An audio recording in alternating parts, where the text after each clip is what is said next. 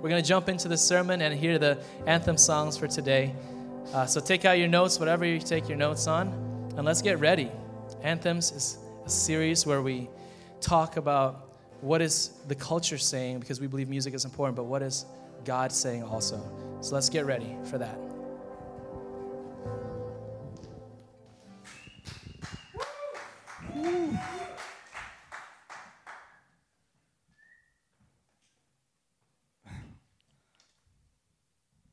And go.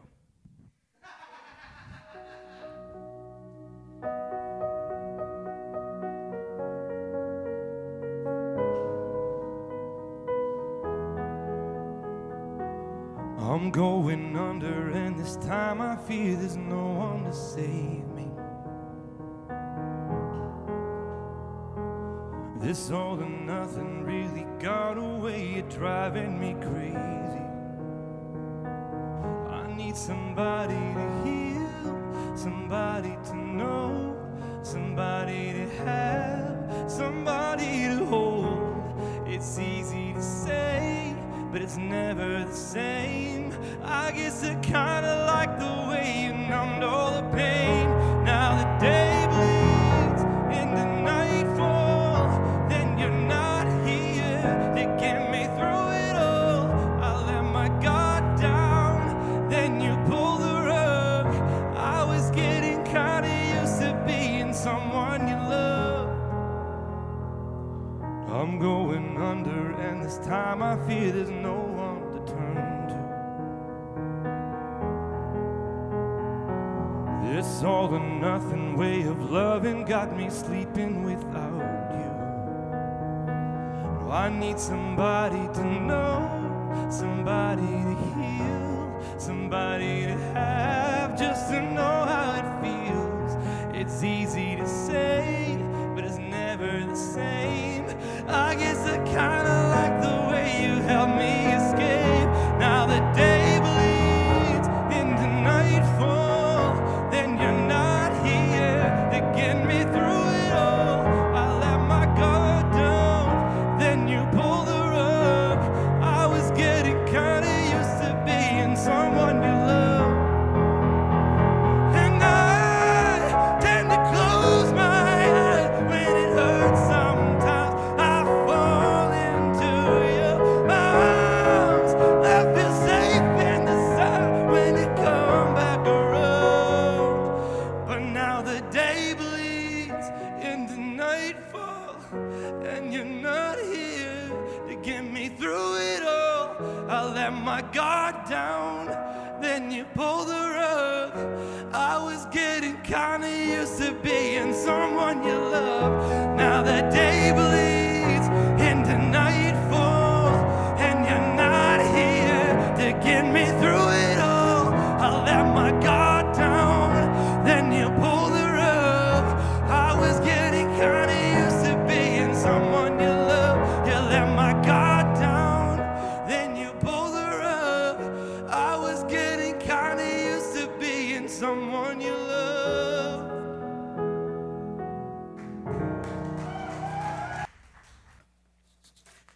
Well, good morning, Restoration Church. My name is Nate Gagne. If I've never met you before, so glad to have you here.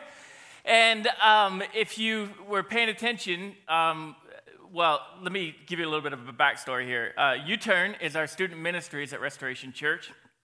And meet at Dover and in Plymouth on Tuesdays and Thursdays.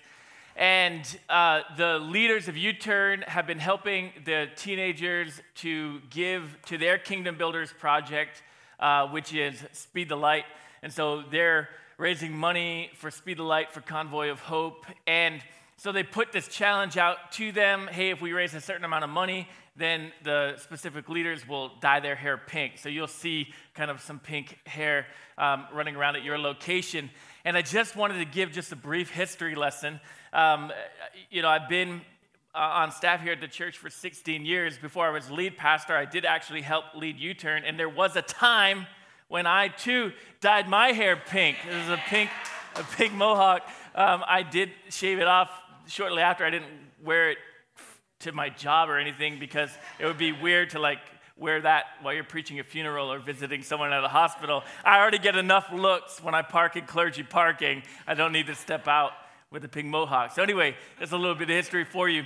Now, question, I'd like some participation here, even for those who are at another location. I'm going to need you to raise your hand and really be honest with me, all right? So no lying here, no being embarrassed. Have you ever put a picture of your ex on a dartboard and thrown darts at it? Who's done that? We've got some hands.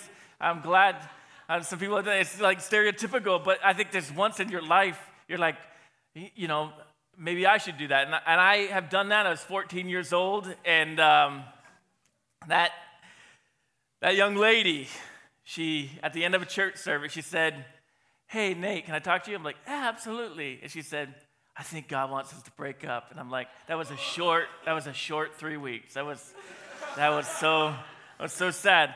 I remember when I was 7 years old, and this goes to a whole different level, but my aunt got a divorce, and when we went to my grandparents' house, she had all of her wedding photos. They took them out, and I don't know what took over. I don't know what took over my grandparents and my aunts and uncles and my parents, but they took out the whole wedding album and began to cut his picture out of all the photo albums, begin to cross out pictures, begin to draw faces on him, begin to cut out, like, you know, of one relative, and they would glue his face on all the pictures, and they did that what seemed to me like for hours, which is absolutely the most fun I've ever had at any family event. And this is almost, as we looked at the song that Lewis Capaldi wrote, he's not talking about getting revenge on somebody. He's talking through the pain of having someone that you've loved and they're not there anymore. And the worst part about a relationship breakup is that, you know, when you're feeling that miserable, the person you go to for consolation, for help, is the person that brought you that pain. So you're almost like feeling like, where do I even turn?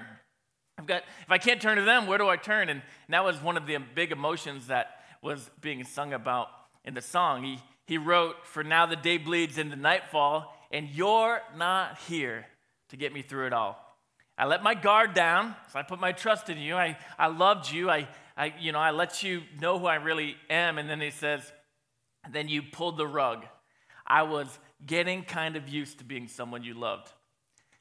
This is a lot of emotion in this song, and certainly something that probably most of us have felt before, whether we were 14 or 44, whether it was something that happened a long time ago. This is something, really an emotion that probably most of us have felt.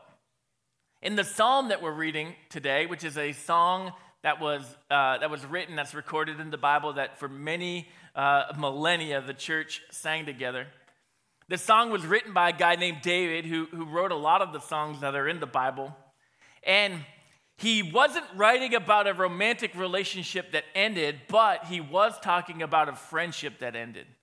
And it's very painful for him, and he was writing about that. So we're going to look at that song today. It is Psalm chapter 41. If you turn to the table of contents, the word psalm starts with the letter P, and then go to 41. So this is the 41st song that is recorded in the book of Psalms. And as you're turning there, again, just want to say hi to every location, to those watching online.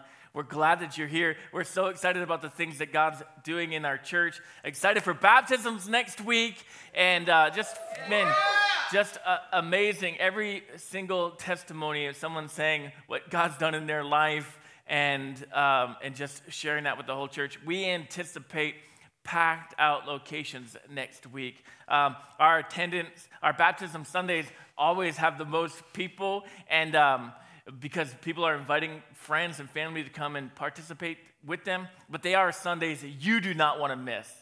Even if you don't know the people being baptized, you know the God who did the transformation, and so you don't want to miss those. Man, there are tears and laughter.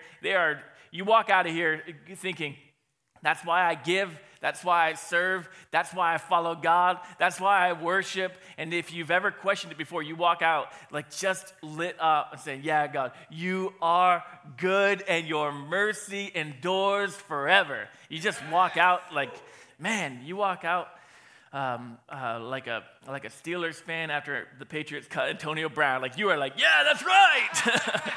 And so anyway, Psalm 41, here's the things that's kind of going on in David's life before we read this. Now, we don't always know what was happening in his life when he wrote one of these songs, so it's a little bit of speculation, and this song is a little bit the same.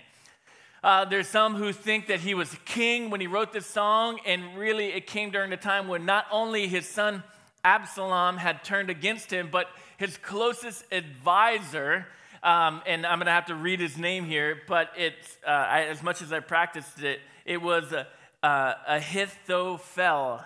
His closest advisor, Ahithophel, had betrayed the king and went and was part of his son's revolution and part of his son's betrayal. So that we can really speculate that these are the emotions that he's feeling as he's written this song. So you kind of, if you're a king, anticipate that maybe one of your sons will overthrow you, but you never really anticipate your closest friend being a person who would betray you as well, who'd turn on you. And as we begin to read, and we'll look at later in the psalm, this was actually prophetic, this song, and it was it spoke about Jesus, and it talked about the betrayal and the end of the friendship that Judas and Jesus had, that Judas had turned his back on Jesus, and this is speaking to those events as well.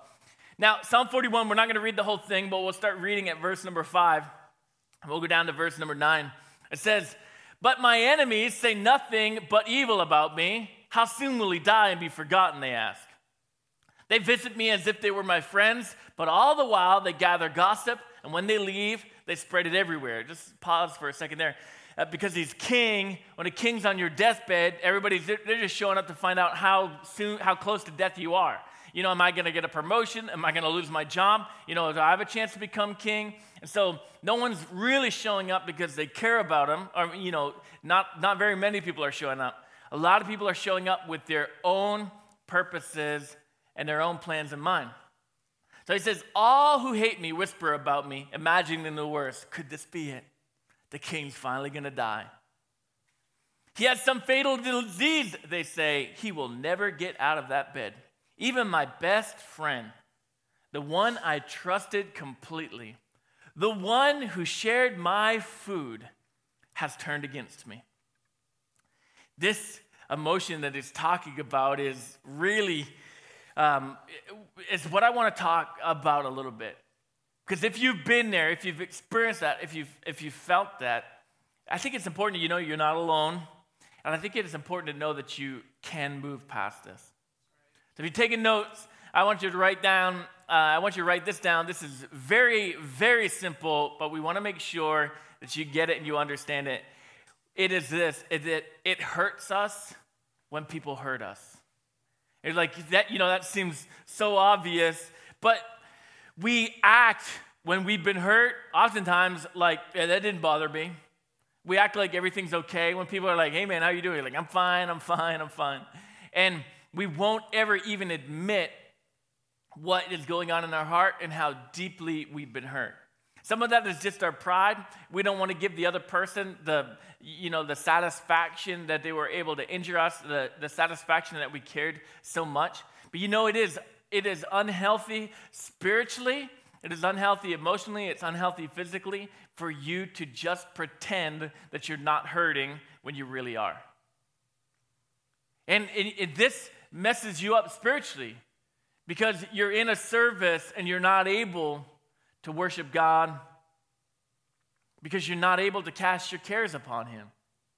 You're in a service and you're not even thinking about how God can transform your life because you're too busy thinking about maybe how you get revenge, like we talked about last week. Maybe thinking about how about how they wronged you, about how you would have done it different, about everything you'd say to them. We've got to be able to admit that it hurts that we've been hurt, and that, yeah, other people have hurt us. We get here, and so he's talking about this. Even my best friend, the one who I trusted completely, the one who shared my food, he's turned against me. He's like, he's looking at everything that's transpired. He's like, how could you do this to me? I shared my flaming hot Cheetos with you, and you're turning your back on me? Like, man, everything I had. And this deep, deep pain is what he's writing this song out. I don't know if you've been there. I tell you what, I've been there. I don't know if it's the nature of being a pastor, but when we come in and we have service together, we have communion together, we have meals together, we go over to people's homes together, and then this is what happens to me. You find out, like, oh, these people have been talking bad about me and my family and the church, and they've left and they never said goodbye. And I tell you what, there was moments you come in. I'll come into church and I'm just a shell. I thought we were friends. You were my friend. How is it that we can act this way toward each other? How is it that we can treat each other that way? And when it's almost like the inside of your chest has just formed this big hollow cavity. It's just empty. The life is out of you. You're almost walking as a zombie. I can't believe this has happened. It's this deep pain that happens when you find out that a friend's been talking bad about you, the friend's left you, the friend is no longer your friend. It's this pain that you experience when you find out that the person you're in a relationship with has left you. It's not even like there's been ongoing problems. It's just all of a sudden, what do you mean you've had an affair? What do you mean you're leaving me? What do you mean you're not coming home? What do you mean? It's this pain. We were best friends. We shared everything. And now you feel like you've lost everything. It hurts when people hurt us. Our response to the pain we've had in our life is a lot like the artist in the song, where he says, I'm looking for things to numb the pain in our life. And we're just, again, trying to just avoid what we've been dealt with. This part of the song in Psalm 41, verse number 9, Jesus quoted this song when he was here on earth. And this happened on the night where he was eating dinner with friends. And he was letting them know, hey, guys, what's about to happen in the next few hours, in the next couple of days. I've tried to prepare you for it, but let me try one last time. And it was at an event called the Last Supper. So it was his Last Supper with his disciples before he was going to be executed. And he said, one of you is going to betray me. And they were all like looking at each other like, who's going to betray? Tell us, who's it going to be? And Jesus quoted this in John 13:18. He said, I'm not saying these things to all of you. I know the ones I have chosen. Second part of the verse, he said, but this fulfills the scripture that says, Psalm 41, verse 9, the one who eats my food has turned against me. And Jesus was quoting a different translation than I read this morning. The one who shared my food has turned against me. And he knew who he was talking about. He was talking about Judas. But the other guys didn't know who he was talking about. And Judas knew who he was talking about. He knew the plan and the schemes that he'd been working on. And what Judas had planned to do, and the high priest and the people who wanted Jesus dead, and they wanted him to be they wanted him to be put to trial. There was nothing wrong that he'd done. There's nothing worth it.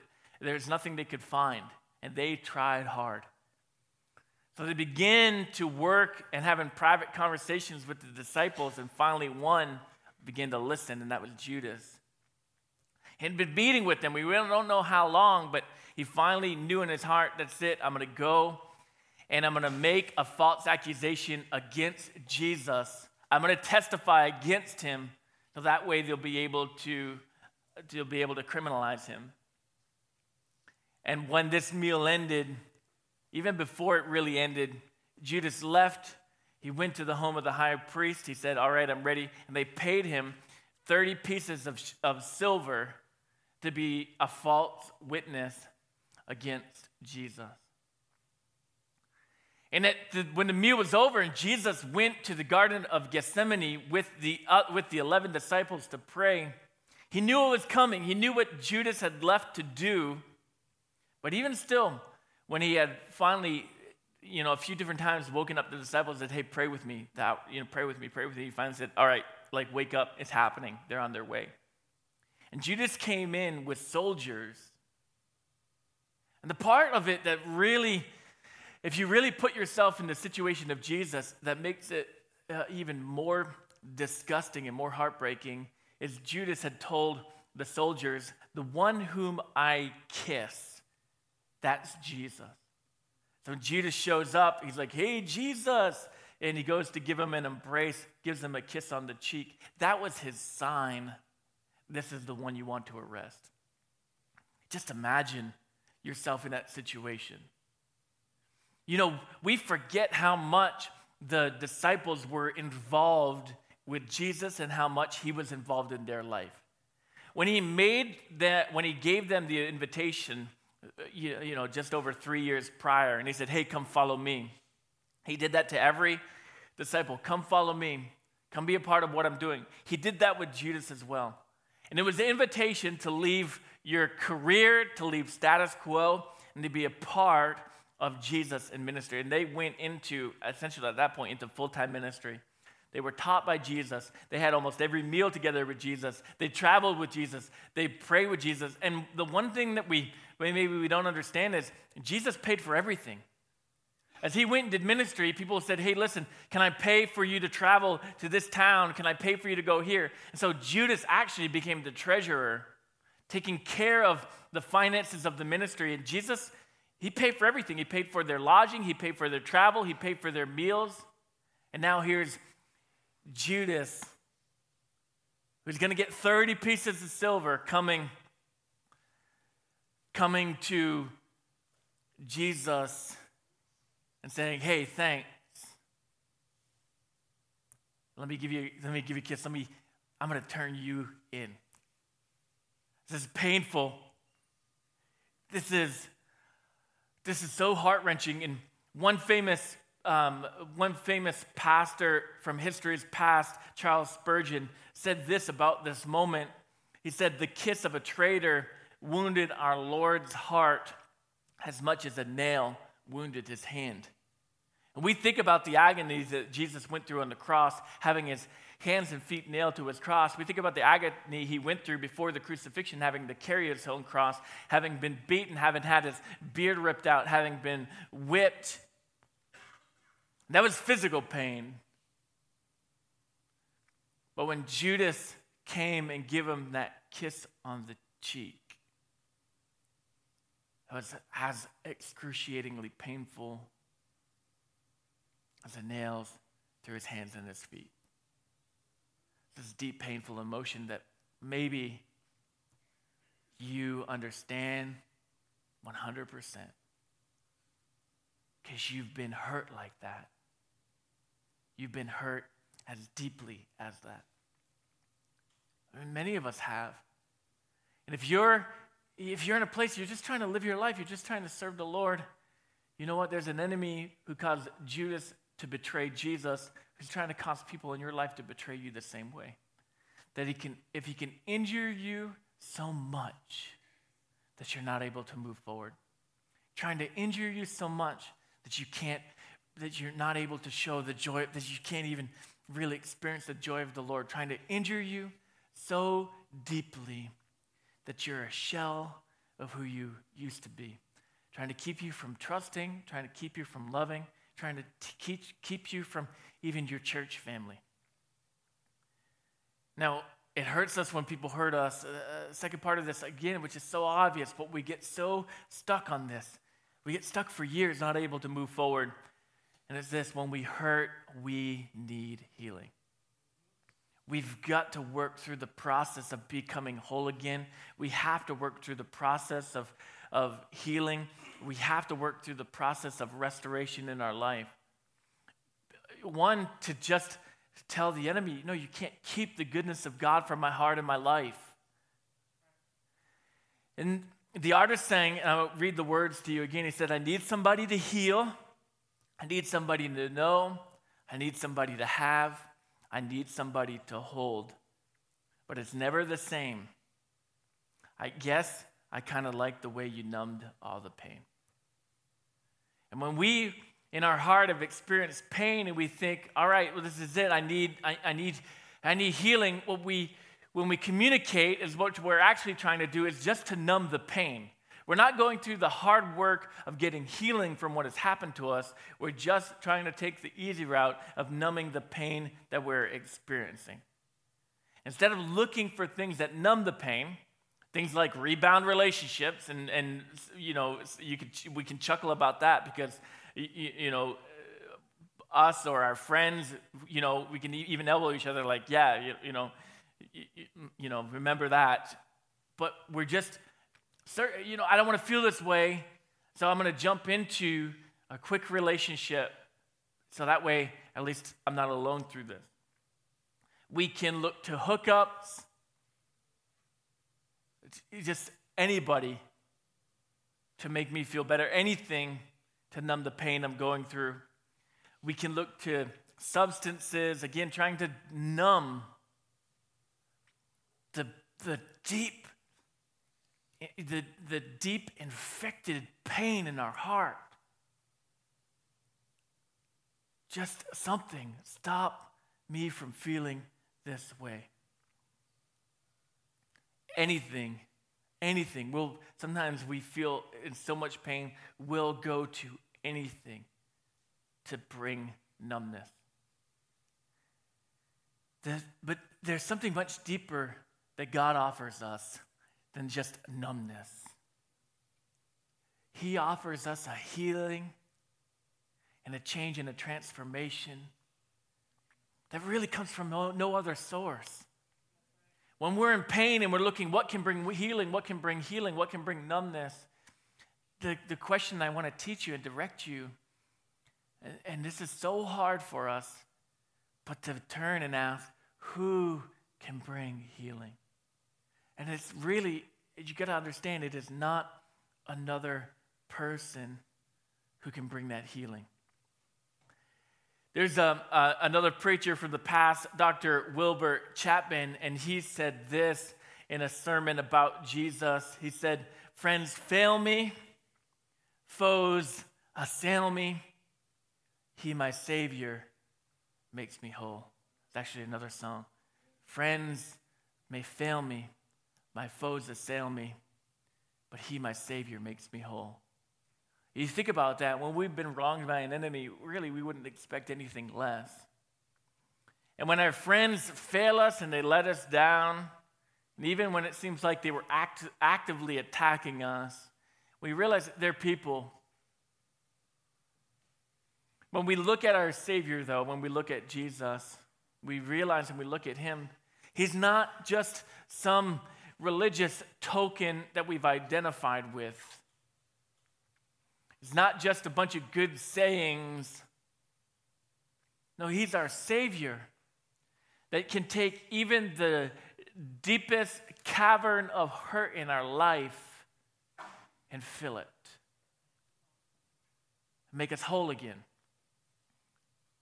And this is a complete transformation in our life. When he's made us whole, we're able to trust again. We're able to have friends again. We're able to forgive again. We're able to smile again. We have joy again. This is the dramatic work he does in our life. So if you're someone and you're like, you know what? I don't have wholeness in my life. There's still, and maybe God has done some backfill work in your heart. There's things you recognize that he's begun to do, but you realize it's not complete. Or maybe you just realize, you know what, the cavern in my heart, the pain in my heart has been there for so long, I don't even know what to do. I want to give you some things to do, all right? Here is one that I think is absolutely pivotal and key, and one that is very, very easy for you. I want you to memorize this scripture. It's from another song in the Bible, talking about Jesus, talking about God. He heals the brokenhearted and bandages their wounds. I want you to memorize that. Leave that up there for a second. Some people have a chance to write it down, or just you've got a photographic memory. You're just going to memorize it right now. He heals the brokenhearted and bandages their wounds. When you've experienced that deep devastation, that loss, that betrayal, end of a friendship, end of a relationship, this scripture comes to mind. We just remember, we're like, where do I turn to? Where do I turn to? And the scripture comes to mind. Oh, it's God. He heals broken hearts. And when we remember that scripture and we recite that scripture, then we begin to pray that scripture. Jesus, I ask you where I'm standing right now to heal this hurt in my life. Heal the hurt from a parent who walked out on me. Heal the hurt from a friend who left me. Heal the hurt from a relationship that where they betrayed me. Heal this broken heart. I encourage you to tell God. And the second thing, tell God about the broken places in your heart. If you can do like David, who so often went to writing songs about his enemies, writing songs about how hard and difficult things that had happened to him. Maybe that's you. Maybe you're someone, you're going to write a poem, you're going to paint a painting, but you're going to express to God what is going on. Maybe you're someone who just writes in a journal. I know for me, when I'm the most hurt, the process that I take that is most helpful for me is I write my prayers to God. So I get out my journal, and if my kids ever read my my prayer journal later in life, they're like, man, poor dad. but I write in my journal, I'm like, God, this is what I'm feeling.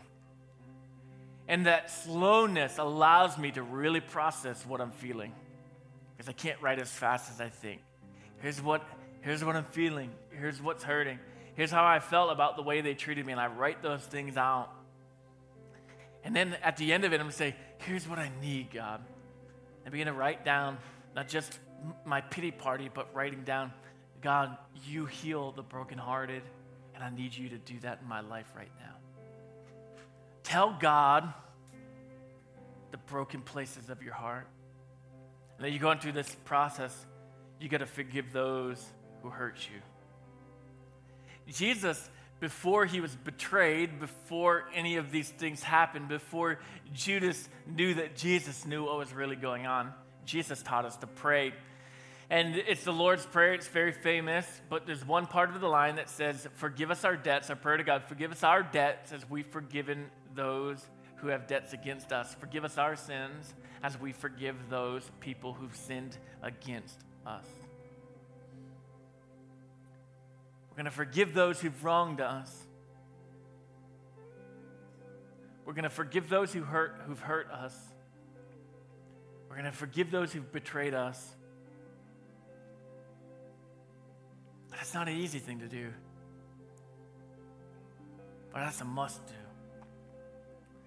Jesus, when he was betrayed and Judas betrayed him, and he was arrested, he was beaten, and he was treated brutally. Again, there was no accusation against him. It was all, the priests at the time just hired people to lie about him. And when he was hung on that cross, after he had gone through the agony of the cross and the agony in his heart, as he hung on that cross, he said, Father, forgive them. Father, forgive them. we have the same prayer. We don't know how, we can't in our earthly mind ever figure out how Jesus could ever do that. And maybe we can't even figure out how we're going to do that. That's really simple. You just out loud in prayer say, God, I forgive this person. And sometimes that's met by a wave of emotion. You say it again till you mean it, till you believe it, till you're free from it. And when things come up 8 weeks later, you forgive again. I want to ask you this question, though. We think about how wrong we've been treated. Haven't we treated Jesus the exact same way? Every day he gives us our daily bread. That was another part of the Lord's Prayer. Every day he gives us what we need. He's close to us. He's given us full access to the kingdom of God.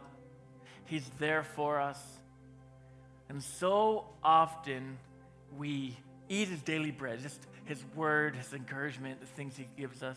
And then we just consistently, kind of constantly run to other things. Hey, God, could you give me what I need? Thanks. And then we go and do whatever we want. Don't we treat him the same way that our friends have treated us? Don't we treat him the same way that those people who hurt us have treated us?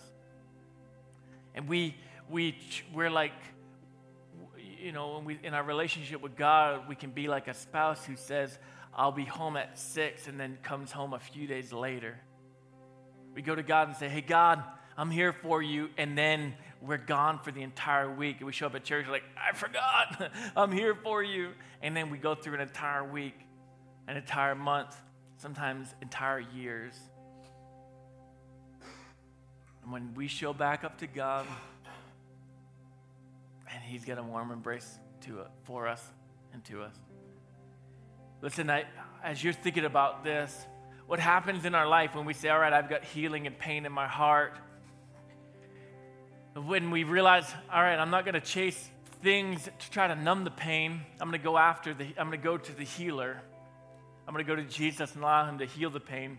What we're saying in those moments is, I want you, Jesus, to be Lord of my life. And we've prayed that before. Maybe you've prayed that before. You've made that declaration before. But now in our actions, we're living that way. God, I'm not going to chase these relationships or these substances or these other things to numb my pain. I'm coming to you to heal the pain because I'm actively living my life and I'm actively making a decision. You are Lord of my life. And I go to you for healing. I go to you.